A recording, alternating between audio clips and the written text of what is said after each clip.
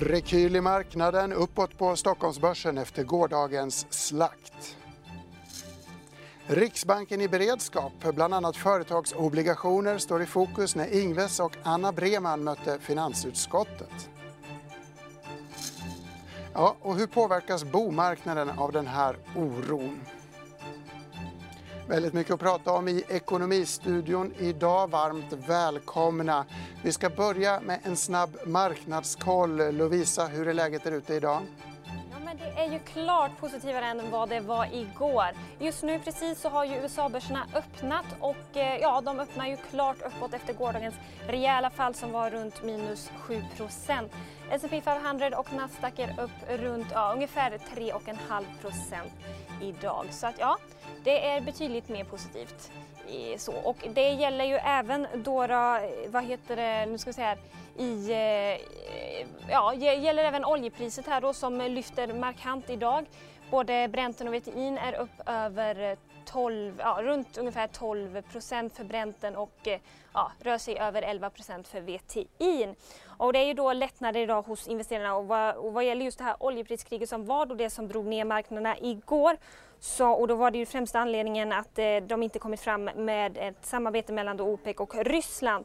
Men Ryssland har meddelat idag att de kan tänka sig ett nytt samarbete med OPEC men Saudiarabien däremot de nobbar denna invit ifrån Ryssland. Men som sagt betydligt bättre idag för oljan. Och vad gäller Stockholmsbörsen så är det fortsatt uppåt även där. Nästan samtliga bolag lyfter i OMXS30. Däremot så Tele2 drar neråt här, faller ungefär 1,5%.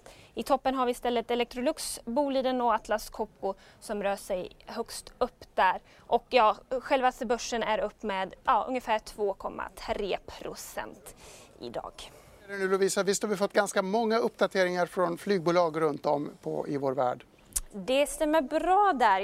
Jag har även lite siffror här, aktiekurser för flygbolagen. Men det stämmer bra, det har kommit in en hel del nyheter gällande flygbolagen.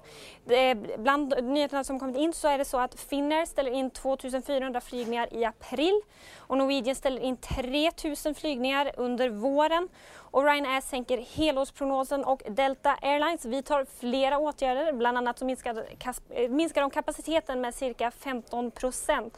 Och även American Airlines minskar kapaciteten inhemskt och internationellt. Så att det är en hel del händelser för flygbolagen världen över helt enkelt. Men jag kan också då säga att de lyfter ju markant idag och som du ser här, alla rör sig nästan där över i alla fall 5%. Några lite lägre här då, Lufthansa och Delta Airlines. Så. Men vi får se där som sagt hur de förhåller sig under resten av dagen. Så en generell då update kring just coronaviruset är då att Folkhälsomyndigheten meddelar att de höjer risken till mycket hög risk och det är då för smittspridningen i Sverige. Och det är samtidigt som antalet smittade fortsätter att öka. Och jag kan också nämna att hela Italien de sitter ju i karantän och det totala antalet smittade i världen är nu över 100 000 och antalet döda i corona har passerat 4 000 och viruset har spridit sig till mer än 100 länder. Så att coronaviruset det fortsätter ju att oroa världen över. Men nu ska vi tillbaka till dig i studion, Gabriel. Lovisa, inga roliga siffror att smälta, men desto roligare att ha två så kunniga gäster, Maria Landeborn och Claes Molén. Varmt välkomna båda två. Tack. Lite uppvända värden nu. Flygbolagen vinstvana mer eller mindre kraftiga, men ändå stiger de. Det här är en väldigt speciell miljö. Din initiala reflektion, Maria? Ja, det är en väldigt speciell miljö och det är dramatiska kursrörelser vi ser med både branta fall, men det är faktiskt sällan så att vi har bara branta fall dag efter dag, utan det kommer ju dagar då och då där det är lite mer optimism, det kommer tillbaka lite pengar in på marknaden. Så den här dagens uppställ kan ingå i en fortsatt lutande miljö så att säga? Den som det visste. Ja. Det är fullt möjligt. Vad säger du, Claes, din marknadsreflektion? Nej, men absolut så är det som Maria säger. Det är klart att även under 2008 så var det ju dagar där börsen rekylerade, så att det är svårt att utläsa någonting långsiktigt ur det här. Det är naturligtvis vi har framförallt inom flygindustrin men andra branscher också är hårt drabbade, kan man tycka att det ser billigt ut. Men just liksom, det som inträffade igår var ju ändå en relativt ovanlig till en nästan unik händelse, och det gör ju att vi får in det här finansiella som egentligen ett nytt orosmoln i det här dramat. Du nämnde 2008. Det är fascinerande att coronaviruset skapar ett tryck på oljemarknaden som sen får ett helt oväntat utfall. Extrem dramatik. Vad blir nästa joker? Lever vi liksom i en tryckkammare när det saker smäller till? Är det vi ska vara inställda på? Det är klart att saker kan smälla till, men hela grejen med jokrar, svarta svanar eller vad man vill kalla det, det är ju att man inte vet när de kommer. De kan ju dyka upp när som helst. Här så att det är väldigt svårt att säga. Men nu har vi haft 2 stycken liksom stora negativa händelser, får vi säga, på ganska kort tid. Och dessutom så tror jag att kursrörelserna idag, de blir ju större av att vi hade en börsuppgång under förra året som drevs som en trippelexpansion. Vi hade 0% vinsttillväxt, samtidigt steg ett globalt index med 27-28% under förra året. Och det fortsatte upp en 5 procentenheter till i år innan det här kom. Så att vi var ju på värderingsnivåer som på vissa håll var något ansträngda. Det är många människor som har tjänat mycket pengar i den här uppgången som var ganska brant i slutet. Och det gör ju att kursrörelserna också kan bli större. Det låter som en perfekt storm vi är på väg in i, Claes.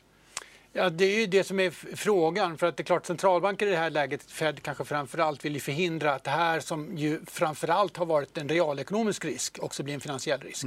Och det är också det som gör att på svarta svanar att vi har ju egentligen vi har ju inte ett sånt här scenario att titta på. Alltså, finansiell risk, det kan vara allvarligt nog, men det har vi ju ändå prövat 2008 och världen finns kvar och centralbanken kan motverka den. Det kommer kunna bli, även om räntorna är låga så kommer man genomföra väldigt dramatiska åtgärder i så fall. Men just det här med realekonomiska risken, den är mycket svårare att hantera.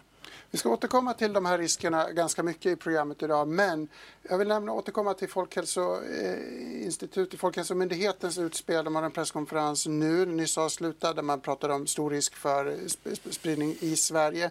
Claes, du har med dig en graf som handlar just om smittspridning. Jag tänkte du kan förklara den, vi ser den här borta. Ja, det är ju en bild som ju visar, det är den officiella statistiken som visar hur förändringen av antal smittade i Kina och resten av världen utanför Kina har sett ut. Och jag tycker att det är, alltså, narrativet på, man kan ju tycka att börsen och förvisso vissa andra marknader tog spridningen i Kina ganska lugnt, men det var ju för att det väldigt tidigt blev tydligt att ökningstakten gick ner, den procentuella ökningstakten, inte i antal smittade fall, men att man såg därmed att det här kommer inte nödvändigtvis behöva bli exponentiellt. Det kommer inte bli så att det sprids i hela Kina. Det var i alla fall den som rent som data visade. Vi har ju såklart ingen bedömning själva när det gäller själva virushärden som sådant, men precis på det sättet så ser man ju nu att vi har legat ganska stabilt mellan 15 och 20% i resten av världen, och med dagens siffror i Sverige så ligger vi ju där också. Alltså och så länge man är inne i den typen av ökningstakt, då har vi den här exponentiella utvecklingen där man inte kan utesluta att det här blir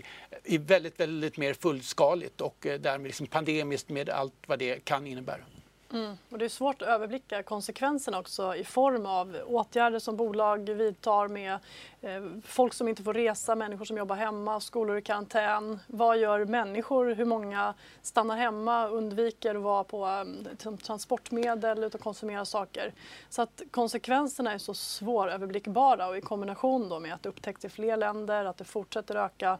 Det är klart att det blir oroande. Hur ska italienarna kunna jobba, i min spaning på kammaren, om alla skolor är stängda? Nu har Madrid stängt sina skolor också. Många konstiga efterverkningar att ta med. Ja, men det blir det. Jag har en kollega som sitter i karantän på grund av att en person på hans sons skola är smittad. Och då är han hemma med 3 ganska små barn helt plötsligt. Och det går inte att jobba så jättemycket då, kan man konstatera ganska fort. En utveckling, statsobligationer, marknaden för statspapper prisade in coronaviruset kraftigt tidigt medan aktiemarknaden låg efter. Claes, kan man säga någonting om hur vi ligger till idag efter det här stora raset? Du har med dig en graf som visar att det fortfarande finns en skillnad. Ja, och det här får man ju ta med lite nypa salt, men det är alltid svårt att säga hur de här marknaderna ska röra sig mot varandra, för att det är klart att börsen kan ju alltid hänvisa till räntemarknaden och säga, ja men om det ska vara så här låga räntor, Maria, du var inne på multipel expansion, ja då ska man ju värdera upp tillgångspriser så att det ska motverka fallet. Men jag tycker ändå det är intressant, vi kanske inte de enda som har noterat även före corona att börsen kändes ju ganska högt värderad utifrån, inte nödvändigtvis det långa perspektivet, men bara att det var väldigt mycket god makro inprisat i börsen. Och därför så kan man säga att fall som nästan har varit på 20% ner, det är ju dramatiskt i sig, men inte i linje med vad kan man säga vad räntor prissätter om man inom citationstecken prissätter då. Och kan du inte förklara tydligt vad vi ser här? Så här ser vi då amerikanska 10-årsräntor och amerikanska börsen, och båda fallen så är det utvecklingen sedan toppen under de senaste 2 åren. Och det här då för att visa hur, alltså normalt sett inom citationstecken igen, så har ju börsen fallit nästan 50% i båda de 2 senaste recessionerna, och nu är vi ner 20%. Det betyder inte att börsen måste falla 50% om det blir en amerikansk recession, men räntemarknaden har ju gått ner i princip lika mycket som i samband med Lehman-krisen och finanskrisen. Inte så blodigt historiskt om man tittar bara på börsraset alltså, och räntemarknaden är alltid oroligare än aktiemarknaden, eller hur ska vi närma oss det här? Räntemarknaden är ju alltid mer pessimistisk skulle jag vilja säga än aktiemarknaden. Det känns som att det är någon slags inbyggd naturlag.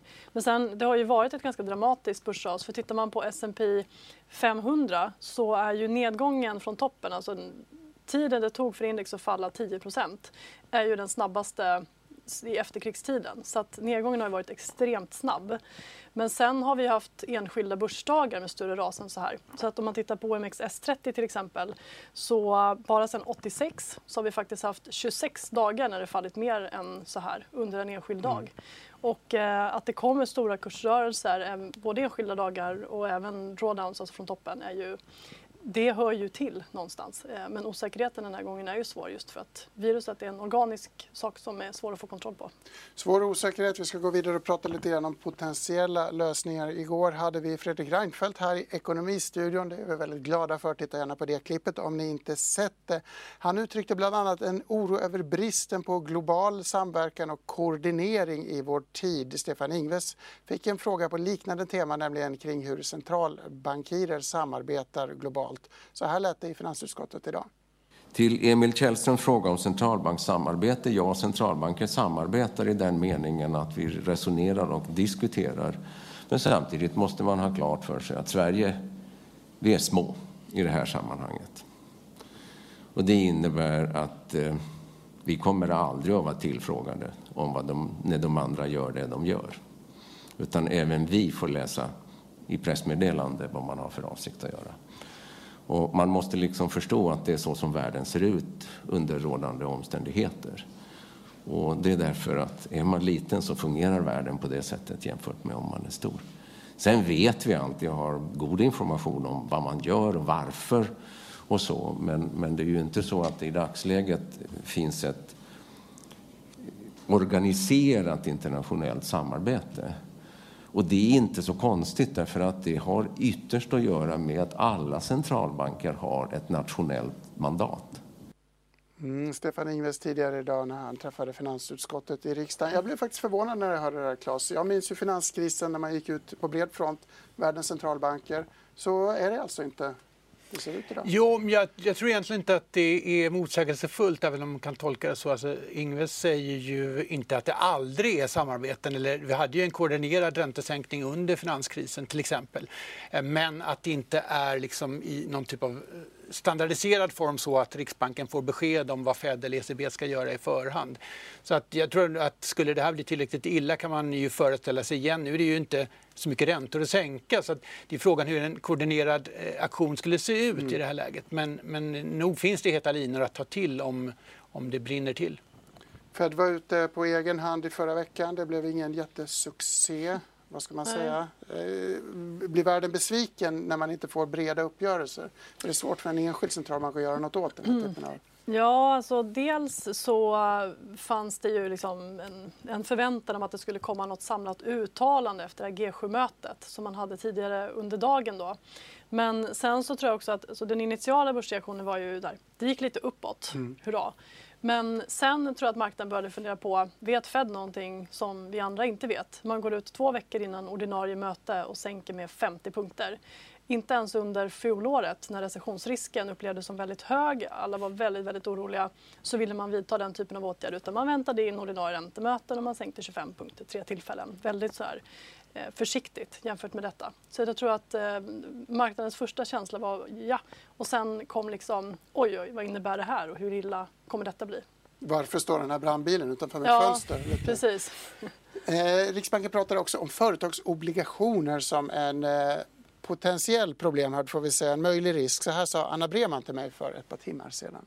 Och i Sverige har det inte varit alls samma dramatik som man har sett i USA, men vi följer ju den här utvecklingen väldigt noga för att se vad som händer på den svenska marknaden. Vad kan man göra för att hjälpa svenska företag som inte kan rulla över sin obligationsstock? Ja, som vi nämnde idag i utskottet, då ser vi ju att om situationen fortsätter som den är idag, då gäller det att se till att livskraftiga företag har en möjlighet att överleva om de får tillfälliga likviditetsproblem i den här världen med produktionsstopp eller tillfälligt sämre efterfrågan för vissa branscher. Och då är ju en möjlighet, det är ju att ge lån till företag via bankerna. Och det ser vi som mer lämpligt än att köpa företagsobligationer, för då kommer vi bara åt de större företagen som de facto inte har några större problem som vi ser i dagsläget. Men som jag sa, självklart så följer vi inte bara företagsobligationsmarknaden, vi följer alla delar av finansmarknaden. Även bankernas finansiering är väldigt viktig, att den fortsätter att fungera. Men som jag sa, i dagsläget så har inte svenska bankerna några stora problem. Det som är en jätteviktig skillnad med finanskrisen, det är att det var ju en felprissättning när det gällde risk i amerikanska bostadsmarknaden och den här mortgage market som man säger.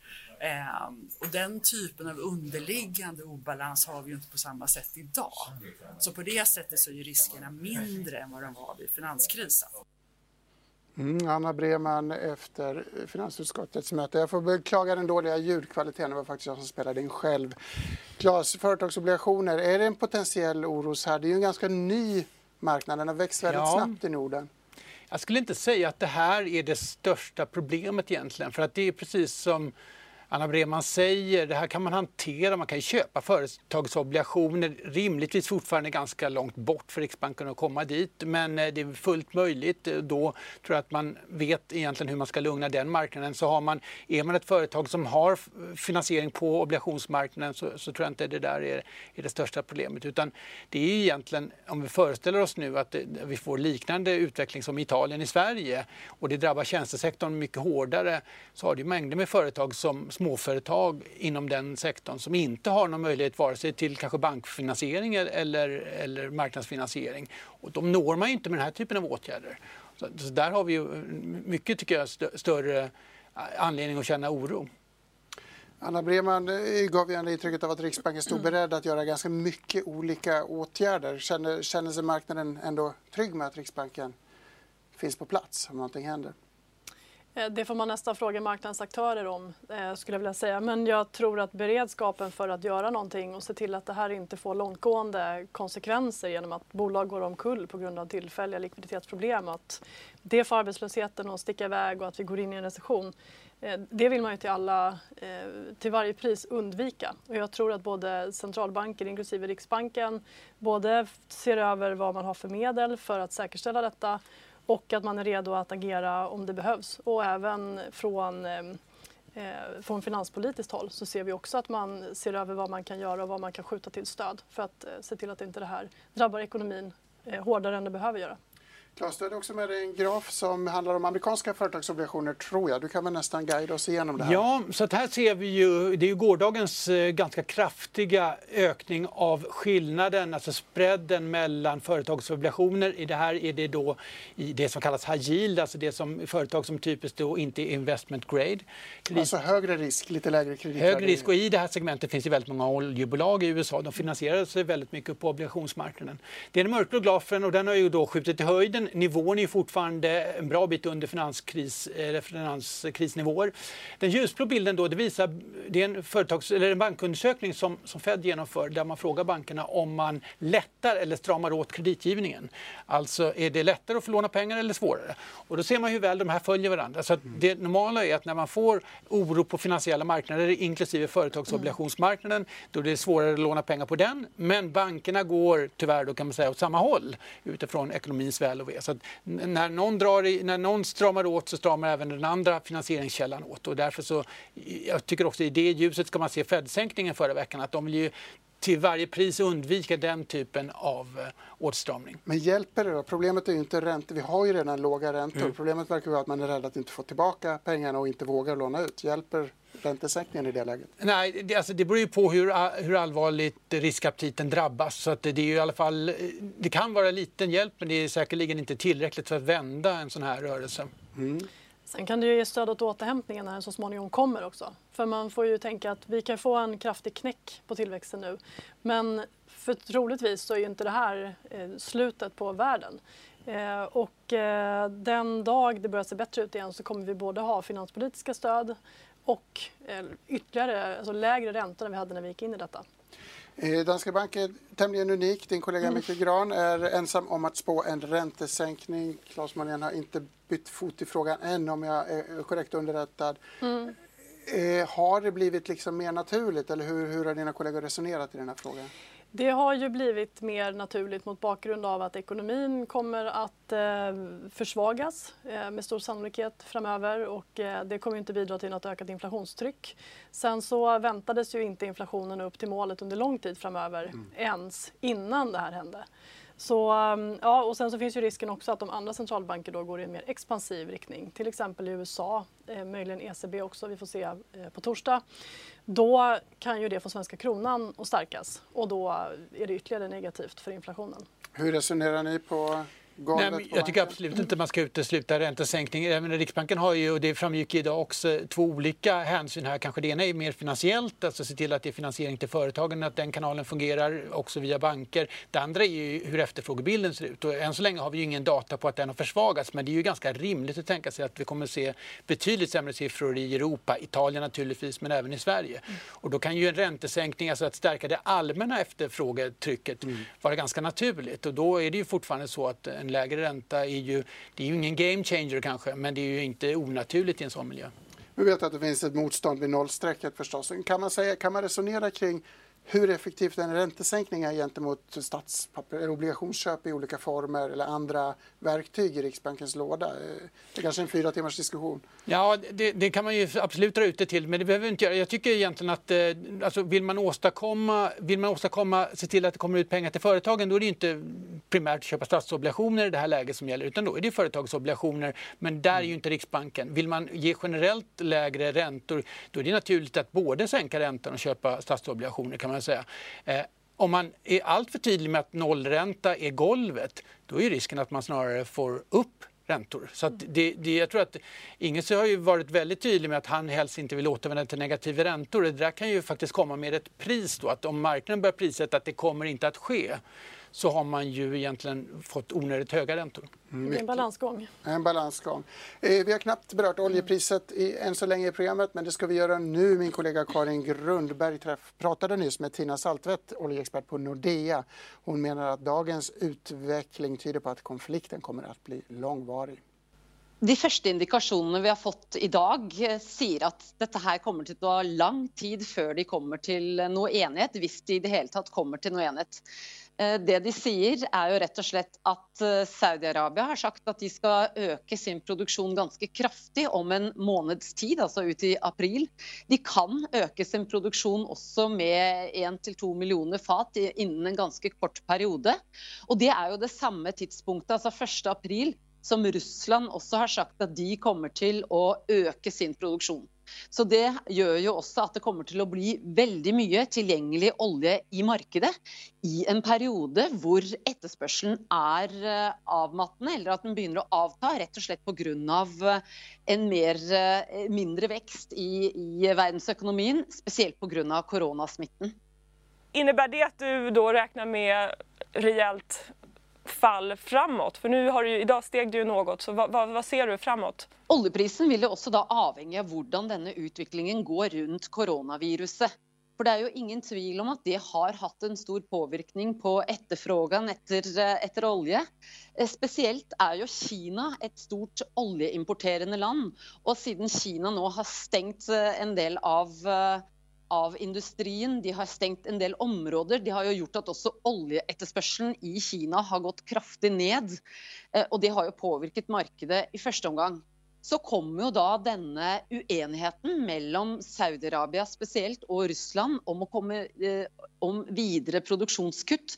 Det kommer ju på toppen av det hela och det gör ju att marknaden sannolikt kommer till att bli ganska överfyllt med olja en längre tid. Men visst då man får en bättre översikt över hur coronaviruset sprer sig och efterhvert att vi ser att en del av de tilltaken som är satt igång för att kontrollera det vill slippas upp för man ser att utvecklingen går i bättre riktning, så vill ju det bidra till att man kanske får en ökt aktivitet i världsekonomin och därmed också något ökt oljeefterspörsel som kan lyfta priserna något.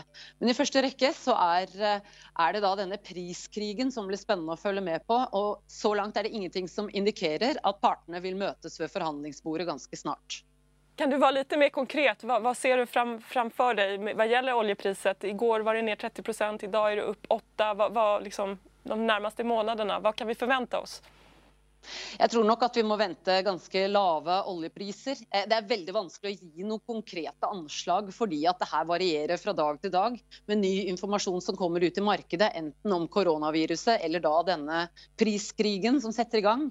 Men det är ju helt klart att oljeprisen låg ju i mycket av 2019 på lite i underkant av $60 per fat. Så höga oljepriser vill vi nog näppe se, kanske närmare än 40 hvis då denna priskrigen fortsätter. Och det är klart att det vill vara en utfordring för väldigt många oljebolag runt i världen. Så lät hela intervjun finns på di.se om du klickar på tv-fliken eller di.tv direkt. Fortsatt slaget i oljehandeln alltså. Vi får vänja oss vid långtidsturbulens. Eller vad tänker du när du hör det här, Claes? Det är klart att i dagsläget så produceras det för mycket olja. Men det är inte bara så att man måste konsumera den, man kan också lagra den. Det är ju givet ränteläget generellt sett billigt att lagra. Oljekurvan lutar ju ganska mycket uppåt just nu så att det finns ju liksom möjlighet att sälja på termin. Så att det är inte så att oljepriset därmed behöver falla väldigt kraftigt från dagens nivåer nödvändigtvis. Men det är också nyckelfrågan här är ju hur länge kommer hela transportindustrin att påverkas av coronaviruset. Då har vi sett botten i det avseendet. Alltså inte skidbolagen utan flygbolagen. De är på väg, alltså de håller på att dra ner sin aktivitet och även annan transport minskar ju. Så att det finns ju liksom en fråga här kring efterfrågan såväl som utbudet. Många följder. Kan man slänga in bensinpriserna här? Det kanske blir en parentes i sammanhanget. Man kan oroliga konsumenter i alla fall få en liten tröst i stugorna. Ja, och det ska man ju komma ihåg att även om det stressar de finansiella marknaderna oerhört, den här konflikten, priskriget och raset i oljepris, så inget ont som inte får något gott med sig. För att det blir ju som en skattesänkning för världens konsumenter också. Både för amerikanska konsumenter men också för svenska via framförallt bränslet. Så bensin och aktier har blivit väldigt billigt i alla fall. Det ska man köpa och lagra. Hörrni, en annan viktig faktor är förstås bostadspriser. Extra viktigt för stockholmarna och storstadsborna i allmänhet. Vi har en intervju i den frågan också och den låter så här. Bostadsmarknad är ju rivstartat här i början på året och vi ser bostadsprisen också ta fart som ett resultat av den höga efterfrågan. Speciellt på bostadsrätter där de visar 2% uppgång i februari månad då för riket som helhet. Och tittar man då på er statistik så ser man att bostadsrätter stiger snabbare än villor. Vad beror det på?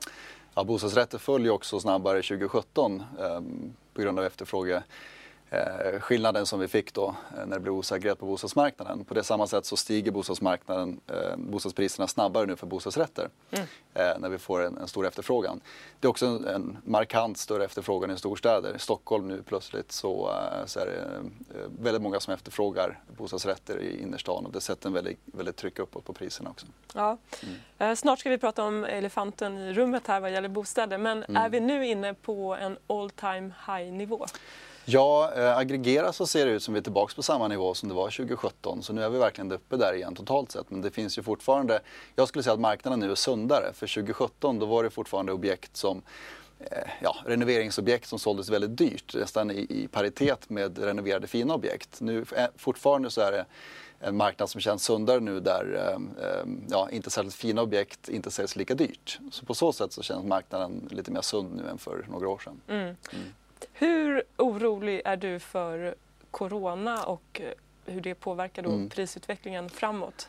Ja, än så länge har vi inte sett att det har oroat kunder särskilt mycket, utan man verkar is i magen och vi ser fortfarande väldigt, väldigt stark efterfrågan. Så det har inte påverkat i februari exempelvis.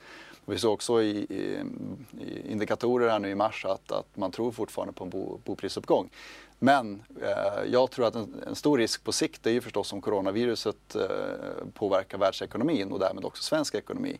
Då får vi sannolikt också en effekt på bostadsmarknaden där vi får en inbromsning när ekonomin bromsar in. Vi hade ju visningar i helgen, det var visningar igår. Märkte ni av att färre kom? Nej, vi har inte märkt av det än.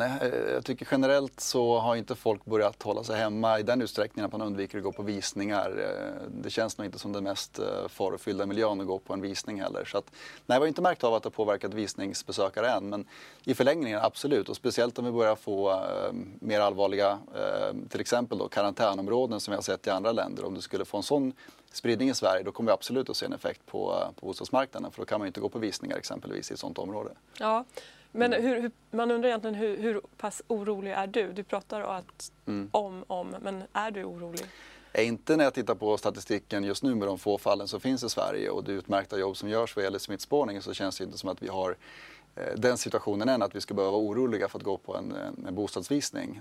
Jag tror inte vi är där än, men självklart kommer vi att följa alla rekommendationer vad gäller öppna visningar och liknande i en sån situation. Vad skulle hända ifall vi inte då har kontroll över smittspridningen och det blir karantänlik situationen i Italien? Hur skulle det påverka marknaden? Ja, det skulle bromsa in marknaden. Då kan man inte längre gå på visningar och då tror jag att man skulle avvakta med sina försäljningar och sina köp på bostadsmarknaden. Men på samma sätt så tror jag att man då skulle se en väldigt snabb återhämtning när man kommer förbi en sån här fas. För det är ju sannolikt under en övergående period. Så då tror jag att det skulle ta fart igen. Men det skulle vara ett tillfälligt stopp på bostadsmarknaden om vi skulle få en sån pass dramatisk situation som vi ser i Italien. Hur har folk reagerat historiskt vid stora börsfall? Ja, börsfallet tror jag faktiskt nu, om vi tittar närmaste veckorna, det kanske har en större effekt på köpviljan. För man ser att börsen föll då 6-7% igår. Det har ju en större effekt tror jag på att man känner sig lite orolig. Ska jag verkligen köpa nu när börsen faller så mycket? Man kanske har en del av sitt kapital som man har tänkt investera i en bostad. Då tror jag man drar den åt sig lite grann om inte det här vi ser att det blir en återhämtning eller att det stabiliseras. Så historiskt börsfall, ja, det får en spillövereffekt på bostadsmarknaden. Så finansmarknaden och bostadsmarknaden hänger ihop på så sätt att oro på finansmarknaden gör också att bostadsmarknaden kan lugnas ner, om jag säger så då. Hur lång är laggen? Hur lång tid tar det innan det här når bostadsmarknaden? Det kan gå ganska fort om så här stora börsfall som vi har sett. Jag tror att redan nu tror jag säkert vi kommer möta fler frågor från våra kunder om man ska köpa först eller sälja först och sådär. Och ser vi att det blir en mer osäker situation på marknaden, det är klart att då ska man ta det säkra för det osäkra. Då ska man ju sälja först för att veta vad man får innan man köper. Men vi brukar alltid också från vårt perspektiv trycka på att så länge du köper och säljer i samma marknadsläge så ska det inte vara så orolig för att om priserna till exempel när de föll här för 2-3 år sedan om de faller då med 10%, då faller de ju både för objektet du köper och för objektet du säljer. Nu tror jag inte att vi kommer att se den typen av fall här i närtid, utan jag tror snarare att det blir en avmattning av omsättningshastigheten om vi tittar på snarare att priserna faller. Hur kommer det sig att du är så optimistisk? Räntorna är fortfarande fantastiskt låga i Sverige och det håller ju uppe bostadspriserna och det håller uppe efterfrågan på ett sätt som är väldigt effektivt. Så att även om ekonomin skulle sakta in så kommer bostadspriserna att hållas uppe och att räntorna kommer att stanna låga en längre period. Vi får inget inflationstryck i ekonomin om ekonomin nu saktar in. Och långa räntor, det är precis det som bostadsköpare med stora lån gärna vill se. Så att det kommer att hålla bostadspriserna och bostadsmarknaden under armarna. Så att en fortsatt stark bostadsmarknad då framåt trots corona, om jag tolkar det rätt? Ja, vi ska komma ihåg att fortfarande har vi en situation i Sverige där vi har bostadsbrist i de flesta kommuner. Och det kombinerat med låga räntor gör att vi ser positivt fortfarande på sikt här då, vad gäller bostadsprisutvecklingen. Karin Grönberg, Wolodarski intervjuade Marcus Svanberg, vd för Länsförsäkringars fastighetsförmedling. Claes, det här är väl en extremt laggande indikator, eller hur ska man se på bostadsmarknaden? Ja, vanligtvis är det ju det. Sen kan ju, alltså är det riktigt finansiell kris som hösten 2008, då gick det ju snabbt även på bostadsmarknaden under några veckor kan man säga, innan Riksbanken tryckte till med räntan och vände allting. Maria, fastighetsmäklare, är väl Bagdad Bob per definition inbyggt?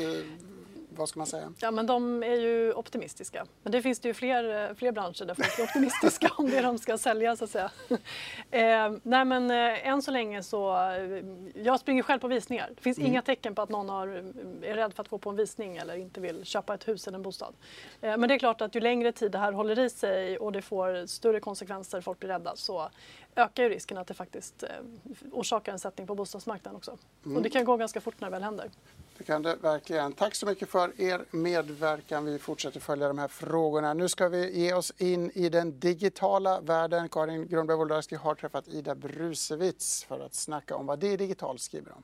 Ja, den här allmänna oron som sprider sig, att man vet ju inte riktigt vilken påverkan det kommer ha, men det är ju många som ser risker för konjunkturen och då skulle det ju även slå mot techjättarna. Så vi har sett diverse vinstvarningar och Apple som har sett sin försäljning dyka i Kina till exempel. Och då har man ju sett också att techaktierna faller med börsen omkring 20%, så det är oroligt där. Folk vill fly risk allmänt kan man säga. Samtidigt har vi sett vissa som kanske blir vinnare i det här. Vi på Digital fick ta del av unik data där vi kunde se nedladdningen av apparna nu i det karantändrabbade Italien. Och då till exempel Google, de har ju sin konferensapp Hangouts Meet, där jag sitter och snackar med mina kollegor över video. Och de har då gått från 300 nedladdningar till 50 000 per dag. Så det är ju en enorm förändring. Så vi kanske blir mer vana vid att umgås digitalt. Vi ser också att spelappar laddas ner i större utsträckning i de här områdena och så. Ja, vad ska de göra när de sitter i karantän? Exakt, man får umgås digitalt. Då kan ju vissa bolag bli vinnare. Ser du någon annan påverkan för techsektorn? Ja, samtidigt som vi är många som vill fly risk inom investeringssegmentet. En del jämför ju här med situationen 2008 i Lehman Brothers-kraschen där. Att man inte riktigt vet vad som kommer hända och då vill man inte riktigt ta några beslut. Så vi ser till exempel att vissa bolag som ska noteras kanske behöver dröja med det ytterligare. Det har ju inte sett så här jättebra ut för technoteringar ändå senaste åren. Vissa har ju klagat på att det varit för höga värderingar, så antalet noteringar i Norden inom techsektorn har ju redan minskat och nu kanske investerarna är lite så här, vill vi verkligen betala för det här nu och ta den här risken? Finns det något konkret bolag du tänker på när du säger det? Ja, men till exempel Klarna, fast de kanske ska dröja inom 2 år och får se. Det kanske måste dröja ytterligare innan de tar sig till börsen. På grund av nedgången på börsen? Om det blir en stark lågkonjunktur som kommer här så blir det ju svårare att sätta bolag på börsen till den värderingen. Den värderas ju till 51-53 miljarder eller någonting nu. Ja, då på tal om Klarna, i förra veckan så gick ju Alibaba in och tog en liten ägarandel i Klarna. Vilka risker ser du med det här kinesiska ägandet i Klarna och i svenska techbolag? Ja, det här kan man ju ställa frågor. Nu har de bara gått in med de äger ungefär 1% via sitt bolag Ant Financial. Samtidigt så finns det ju oroligheter kring kinesiskt ägande, integritet. Ett bolag som Klarna har ju väldigt mycket data på en stor andel av svensk befolkningen. Koll på vilka vi är, hur mycket pengar vi har. Det är ju något som skulle kunna vara intressant för en supermakt som Kina att ha den datan. Är det här någonting som Klarna har tagit upp själva som ett problem? Nej, och vi kollade till exempel med Försvarets forskningsinstitut och de sa att det är fortfarande för lite för att titta på det här. Samtidigt är det här någonting som jag vet att regeringen har tittat på. Mikael Damberg har lyft frågan just det här med kinesiskt ägande i techbolag. Att det finns en risk just för att man då kan komma åt den här datan hos användarna.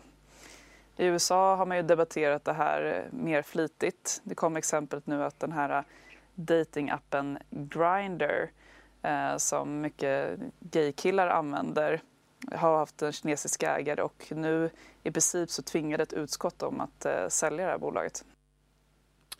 Mycket intressant. På Riksbankens sammanträde eller möte med riksdagen tidigare idag så nämnde Stefan Ingves också att svenskar hamstrar. De hamstrar mat, de hamstrar också snus, berättade riksbankschefen. Det här leder oss till sista raden avslutningsvis i programmet där vi ska köra en liten backtrade. Det visar sig nämligen att amerikaner hamstrar klorin. Det var min svärmor som bor i Connecticut som berättade för mig. Jag gick in och kollade Clorox-aktien.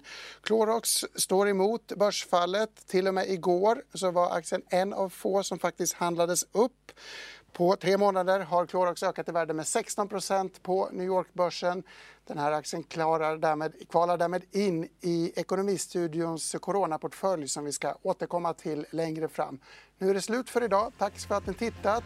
Alla grafer finns på Twitter för er som poddlyssnat. Häng med oss igen imorgon.